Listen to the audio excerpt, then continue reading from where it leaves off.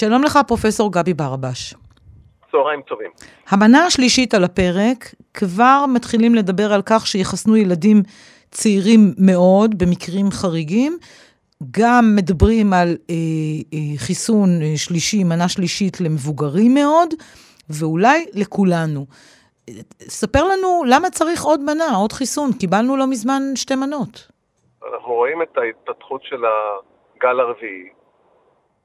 תראי, הגל הרביעי הזה הוא כנראה שילוב של 2 דברים. דעיכה של החיסון, יש לנו היום הוכחות ברורות שיש דעיכה של החיסוניות לאורך זמן. זה כבר ברור שאנשים שחוסנו בינואר, פברואר, מרץ נדבקים יותר מאשר אנשים שחוסנו יותר מאוחר, וינואר יותר מפברואר, פברואר יותר ממרץ, זה ברור. לגבי המחלה הקשה, האם יש גם יותר שליחות של מחלה קשה אצל אלה שחוסנו מוקדם, לעומת אלה שחוסנו מאוחר, הנתונים הם מראים שזה כך, אבל המספרים הם עדיין קטנים מדי מכדי להגיע למובהקות סטטיסטית, אבל הטרנד הוא ברור. אז יש לנו פה סיטואציה שהחיסון דועך באפקט שלו, ומולו מתמודד כרגע וריאנט שהוא נניח פי-2 יותר מדביק מאשר הווריאנט שבגינו חוסנו לפני כמעט חצי שנה. השילוב של השניים הוא זה שהוא המנוע שמאחורי הגל הרביעי הזה, והמספרים מדברים בעד עצמם, גם של הנדבקים, גם של החולים קשים. אז מה יש פה להסביר בדיוק? אני לא מבין. אז אני אסביר את מה שאתה לא מבין, כי אני אגיד לך מאיפה באה השאלה. השאלה היא, מה יהיה? כל חצי שנה נקבל חיסון נגד וריאנט זה ווריאנט אחר. אולי כל מערך החיסונים בטעות יסודו, והיינו צריכים להתמודד, או אנחנו צריכים עכשיו להתמודד עם המחלה הזו בדרכים אחרות. נתחיל בזה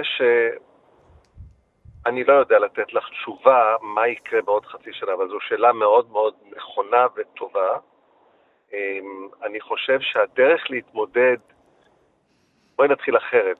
מה האלטרנטיבה שיש לנו כרגע בכדי לעצור את הגל הרביעי?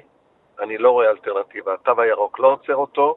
אני גם בספק אם אפילו אם יעשו סגר, אם הוא יעצור אותו, שהגל השלישי, אפילו שהיה סגר, הוא לא נעזר. מה שהוציא אותו למגל השלישי היה החיסונים. עכשיו, אני אענה לך על הנושא של התכלית של החיסונים. מאוד יכול להיות שאחרי חיסון בוסטר, המערכת החיסונית שלנו תעלה ברמה מבחינת החיסוניות שלה, ותוכל להתמודד עם וריאנטים נוספים, או בעוד חצי שנה אם יבוא וריאנט נוסף, להתמודד איתו. אף אחד לא יודע לתת את התשובה על זה. אבל זה אפשרי, והיות ואין דרך אחרת, והיות אנחנו מכירים את החיסון הזה, ואנחנו כבר נתנו אותו פעמיים, אנחנו מכירים את ההיבטים של תופעות לוואי שלו וכולו, אנחנו חושבים, אני חושב, בוא נגיד ככה, לא יודע מה תחליט היום הוועדה, אני חושב שמול הסיכון המזערי, אם בכלל קיים, והגל הזה שהולך להתפתח פה לממדים שאנחנו מכירים מהגלים הקודמים, אין לנו ברירה אלא לעשות את זה. אני אשאל אותך על סוגי חיסונים, ואם יש הבדל ביניהם, קיבלנו את חיסון פייזר כאן רובנו, יש עוד חיסונים בשוק, היית ממליץ להמשיך עם פייזר, לנסות חיסונים אחרים, מסוגים אחרים, יש להם אולי יתרונות אחרים שלפייזר אין? כן, אני אגיד לך, א', יש חיסונים אחרים, אבל בואי נתחיל ככה, בארץ יש 2 חיסונים, פייזר ומודרנה. ואני, כאילו אם הייתי יכול לבחור, הייתי בוחר להתחסן עכשיו במודרנה, מפני שיש יתרון בערבוב של חיסונים מבחינת הדריכה של מערכת החיסון שלנו. אבל זה לא כל כך תלוי בי במה אני ארצה, זה השאלה מה המדינה תחליט שהיא נותנת. ואם אני צריך לבחור בין להתחסן במשהו, ולא משנה כרגע במה, אני מדבר בין פייזר למודרנה, לבין לא להתחסן, במצב הנוכחי, חצי שנה לפני יש את הבוסטר עם הווריאנט ההודי, אני בוחר להתחסן. חד משמעית. איך משכנעים אנשים שלא רוצים להתחסן? יש מיליון כאלה זכאים לחיסון שלא רוצים להתחסן.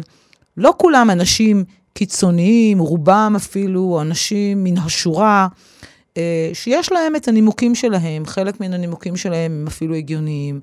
איך בכל זאת אומרים להם, חבר'ה, גם מתוך ערבות הדדית, אבל גם מתוך חשיבה על בריאותכם קודם, תתחסנו. תראי, אני חושב תראי מה קורה עכשיו בארצות הברית. בארצות הברית, אם את קוראת מה קורה בימים האחרונים, אז מתכוונים להכיל חובה להתחסן על מערכת הבריאות. יש כמה עיריות, כמה ערים שמתכוונות לחייב את העובדים שלהם להתחסן. אנשים מבינים בעולם שהמדיניות של לתת לזה להתנהל על בסיס רצון או אי רצון של אנשים להתחסן, הוא כנראה לא עובד מספיק טוב מול הווריאנט, מול הווירוס של הקורונה. וירוס הקורונה זה דבר שלא פגשנו בעבר, וחייבים להרים כל מחסום שאפשר מולו, כולל להביא אנשים להתחסן, לא בעל כורחם, אבל ליצור את התנאים שמי שלא מתחסן, יצטרך לעשות בדיקות פעמיים בשבוע, יצטרך לעשות דברים בכדי להגן על הסביבה שלו. כי זה לא, מה שאנחנו אומרים, זה לא שאתה מגן על עצמך פה. אם אתה לא מתחסן, אתה פוגע באחרים. למה? למה הוא פוגע באחרים? תסביר לי את זה, פרופסור ברבש. כי גם אני שהתחסנתי יכולה להדביק אנשים אחרים. כן, אבל אני מנסה לומר, ברגע שיש יותר אנשים מחוסנים, יש פחות הדבקה.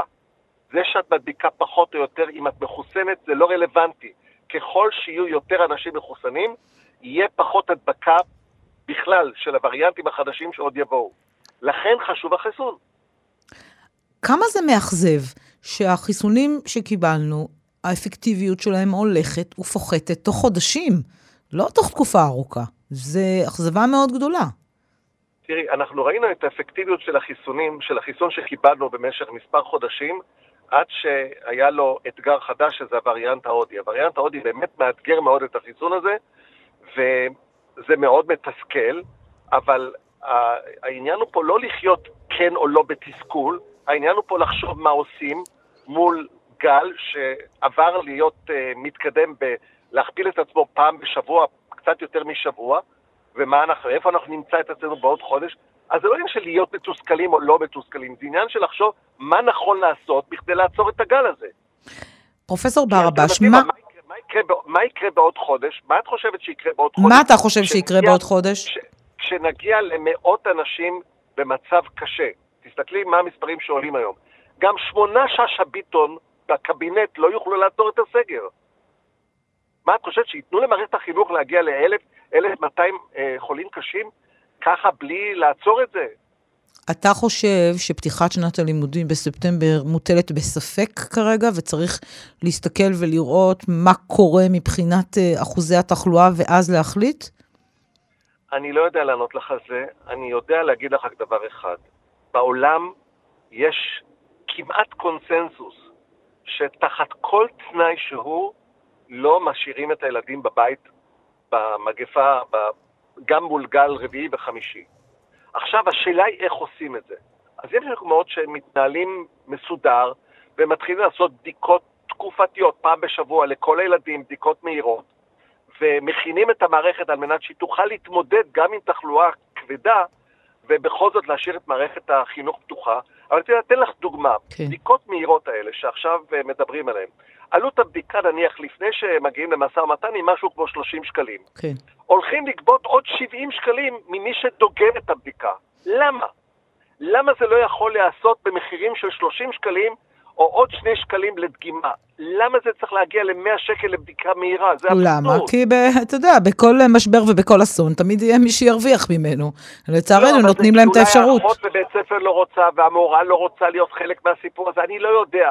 פה צריך להתארגן אחרת, ולא יכולים להשית על מערכת החינוך, אם רוצים לעשות בדיקות מהירות, שזה כלי יחסית טוב בשביל לסנן את הילדים, שאת לא רוצה שיגיעו וידביקו אחרים, ואפשר לפתוח את המערכת ככה, אי אפשר שבדיקה שעולה 30 שקלים, תעלה 100 שקלים, לבצע אותה. אבל אתה יכול להבין את משרד החינוך שאומרים, אנחנו לא רוצים להתעסק לא בחיסונים ולא בבדיקות, כדי לא להעמיד את הילדים במצב לא נוח בבית הספר, מול חברים שלהם, מול ההורים שלהם. אני לא מבקש מהם להתעסק עם חיסונים, אני מבקש שלהם כן להתעסק עם בדיקות. מה, את חושבת שיש ילד במדינת ישראל שלא עבר הוראה, ילד אחר שנבדק? מה השטות הזאת? אם את רוצה להפעיל מערכת חינוך, תפעילי אותה בצורה כזאת שתהיה הכי בטוחה שאת יכולה. גם ככה זה לא 100% בטוח, אבל תפעילי אותה הכי בטוח שאת יכולה להפעיל אותה. מה שמדינת ישראל עושה היום, מה שממשלת ישראל עושה היום, נכון, המדיניות היא נכונה, או נדמה לי שאני שומעת בצליל השיחה איתך, שאתה חושב שצריך כבר עכשיו, לא לחכות, ללכת עוד איזשהו צעד קדימה, אולי 2 צעדים, אולי להתחיל לרוץ. ממשלת ישראל הנוכחית מתנהגת בדיוק כמו ממשלת ישראל הקודמת, משתהה וחוששת לבוא לציבור ולהגיד לו מה המצב. אז כל עוד שהיה תקווה שזה נראה, אולי שזה ייראה אחרת, ואת יודעת מה קודם אמרו, יש לנו חיסון, אז אולי לא יהיה הדבקות, אחרי זה אמרו, אולי לא יהיה חולים קשים, עכשיו אנחנו רואים שיש חולים קשים. אז המציאות תופחת על פנינו, אבל אנחנו מסרבים לראות אותה, לא רק הממשלה, גם העם. ואנחנו נמצאים בנקודה כזו שיכולה להיות על חזור, מבחינת הקריטיות שלה, החומרה שלה. אני לא יודע, העיסוק בקורונה מחייב הרבה מאוד צניעות. ובאמת, לבוא ולהגיד, יהיה ככה, יהיה אחרת, אני לא יודע להגיד את זה. את מסתכלת על אנגליה למשל, פתאום יש ירידה במספר הנדבקים, אף אחד לא יודע למה זה בא. והם דווקא הורידו את רוב המגבלות שם. כן, אבל זה אני מדבר עוד לפני כן. עכשיו שברידו את המגבלות, אז נראה מה יקרה לדבר הזה. מצד שני, רואים עלייה אקספוננציאלית במספרי הילדים שמתאשפזים שם, ורואים יותר ילדים חולים. אז תראי, אנחנו לאורך כל השנה של המגפה הזאת, נתקלנו פה ושם במדינות שהתנהגו בצורה שלה, אמרנו, איך יכול להיות שהמדינה הזאת, הודו למשל, לפני הגל האחרון שלה, אמרנו, הנה יש שם חיסוניות עדר, ברזיל אמרנו, יש חיסוניות עדר. ופתאום הכל התהפך. בסופו של דבר המציאות באה ושופכת לנו מים קרים לפנים, ואנחנו רואים שזה בדיוק אותו דבר. אתם הרופאים לא נתקלתם מעולם במגפה המתעתעת הזאת, תראה כמה תהפוכות עברנו עם המגפה הזו. נכון לנקודת הזמן הזו, אני מתייעצת איתך, אנחנו ברשת ב' מתייעצים איתך, עם דעתך הטובה והמנוסה. מה צריך לעשות? כל אחד מאיתנו וגם המדינה. את מדברת על רשת ב' או בכלל? בכלל, כולנו. מה אנחנו, הציבור הישראלי צריך לעשות, וגם מה המדינה צריכה להשית עלינו? אני אגיד לך, יש דברים שאני יכול לעשות, יש דברים שאני לא יכול לעשות, והממשלה צריכה לעשות. אני אגיד לך מה אני עושה. אני לא מוריד את המסכה, ולא מעט מקומות, כולל לפני חצי שעה שנכנסתי אליהם, אמרו לי, לשים מסכה? אז אני שם מסכה בכל מקום. 2, אני לא הולך בשום פנים ואופן לאירועים של התקהלויות, לא משנה אם הם בחוץ או בפנים, אם זה חתונה של אני לא יודע מי, לא מגיע לשם. זה מה שאני עושה בשביל לשמור על עצמי. אבל את יודעת, הקהל הרחב מרגיש יותר בטוח ממני כנראה, ומתנהג אחרת, והממשלה לא משדרת למשהו אחר לצערי. מה הממשלה צריכה לשדר לו? מה המדינה צריכה לעשות עכשיו? תראי, כל הפוליטיקאים מדברים, מה שהסלוגן המקובל על כולם, זה לחיות עם הקורונה. לחיות עם הקורונה לא אומר עם 20-30 חולים קשים ליום או מחר או בעוד כמה ימים, עוד 2-3, אני נזהר לא ניכנס לניבוי, אבל 100 חולים קשים ליום. עם זה אי אפשר לחיות. לחיות עם הקורונה זה אומר לשנות הרגלי חיים, כך שכשנגמור את הגל הזה עם החיסון הזה או עם החיסון הבא, זה לא משנה כרגע, נוכל לגרום לזה שכשיגיע הווריאנט הבא, נעצור אותו לפני שהוא מתפתח למה שהוא יתפתח פה אצלנו. זה אומר נדבג סגור הרמטי, לא במובן שאין כניסה ויציאה, אבל שמי שנכנס שם זוכה לבידוד ועושה בדיקות, ועושה בדיקה כשהוא נכנס, ועושה בדיקה כשהוא חוזר ארצה, ועושה בדיקה כשהוא בעוד 4-5 ימים, ובזמן הזה הוא בבידוד, ואם הוא יוצא מהבידוד, אז הוא מקבל קנס לא של 5,000 שקל, אלא של 20,000 שקל. את זה צריך לעשות. מה עם ההתקהלויות שאמרת שאתה לא הולך אליהם? לסגור התקהלויות, לחזור לימים שאין התקהלויות, אין חתונות של 200 איש. אם את רוצה לעצור את הגל הזה, צריך לעצור התקהלויות. מה עם סגר? פוחדים מהמילה הזאת, אבל השאלה עם סגר לתקופה מסוימת, זה משהו שצריך להוריד אותו מהשולחן. אני חושב שיש הרבה לעשות לפני סגר, ולא עושים. הרבה מאוד לעשות לפני סגר, ולא עושים את זה, ויכול להיות שזה יוביל אותנו בסוף לסגר, אבל יש הרבה לעשות לפני כן. ממשלת ישראל נוהגת כאן בחוסר אחריות? בחוסר מעש? ממשלת ישראל מהדהדת את מה שהציבור רוצה שהיא תהדהד. וזה חוסר אחריות?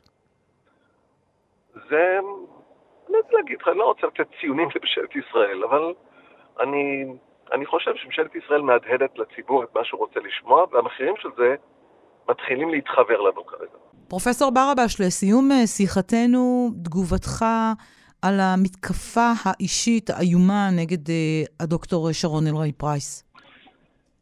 תראי, אני חושב שזה לא פעם ראשונה לאורך השנה האחרונה שאנשי מקצוע מותקפים על ידי פוליטיקאים שלא בא להם בטוב מה שהם אומרים. רק הדוגמאות הקודמות היו תחת ממשל טראמפ, בברזיל. לא חשבתי שאנחנו נצטרף לקבוצה המכובדת הזאת. מדובר באשת מקצוע מהמעלה הראשונה, אגב את ההכשרה שלה ואת הניסיון שלה בתחום הזה היא קיבלה במקומות אחרים בארצות הברית, ובמקום לעטוף אותה ולהקשיב בחרדת קודש למה שהיא אומרת, יש פוליטיקאים שזה לא בא להם בטוב, שהיא לא באג'נדה שלהם. ואני חושב שאני יודע שראש הממשלה נותן לה גיבוי, אני יודע ששר הבריאות נותן לה גיבוי, אבל חשוב שגם הציבור ידע עם מה היא מתמודדת, חוץ מהמגפה, עם מה היא צריכה להתמודד. אבל מה באשר לביקורת, לא אישית, אבל הביקורת על כך שהיא לא מספקת כנציגת משרד הבריאות את הנתונים הרלוונטיים, שהיא מציגה דברים באור, כמו שאומרים, היסטרי מדי. אולי כאן יש ביקורת מקצועית שאפשר לשמוע אותה. המילה היסטריה הזאת היא קצת חשודה בעיניי כשהיא מכוונת לנושא תפקיד מול נושא תפקיד. אני חושב שהיא יכולה לתת את הנתונים הכי טובים שמשרד הבריאות יודע להפיק, ולזכור, משרד הבריאות לא היה הכי טוב בנתונים עד למגפה הזאת, וגם בתוך המגפה הזאת. אני חושב, הנתונים שאני רואה הם די ברורים. יש נתונים שמבקשים אותם ושאי אפשר לתת אותם. למשל, בדיוק מי נדבק מאיפה ואיך. אז אני חושב שהיא עושה את הכי טוב שהיא יכולה בנתונים ובמערכת שבה היא מתפקדת. וצריך לכבד את זה. הפרופסור גבי ברבש, תודה רבה לך על השיחה החשובה הזו. תודה לכם.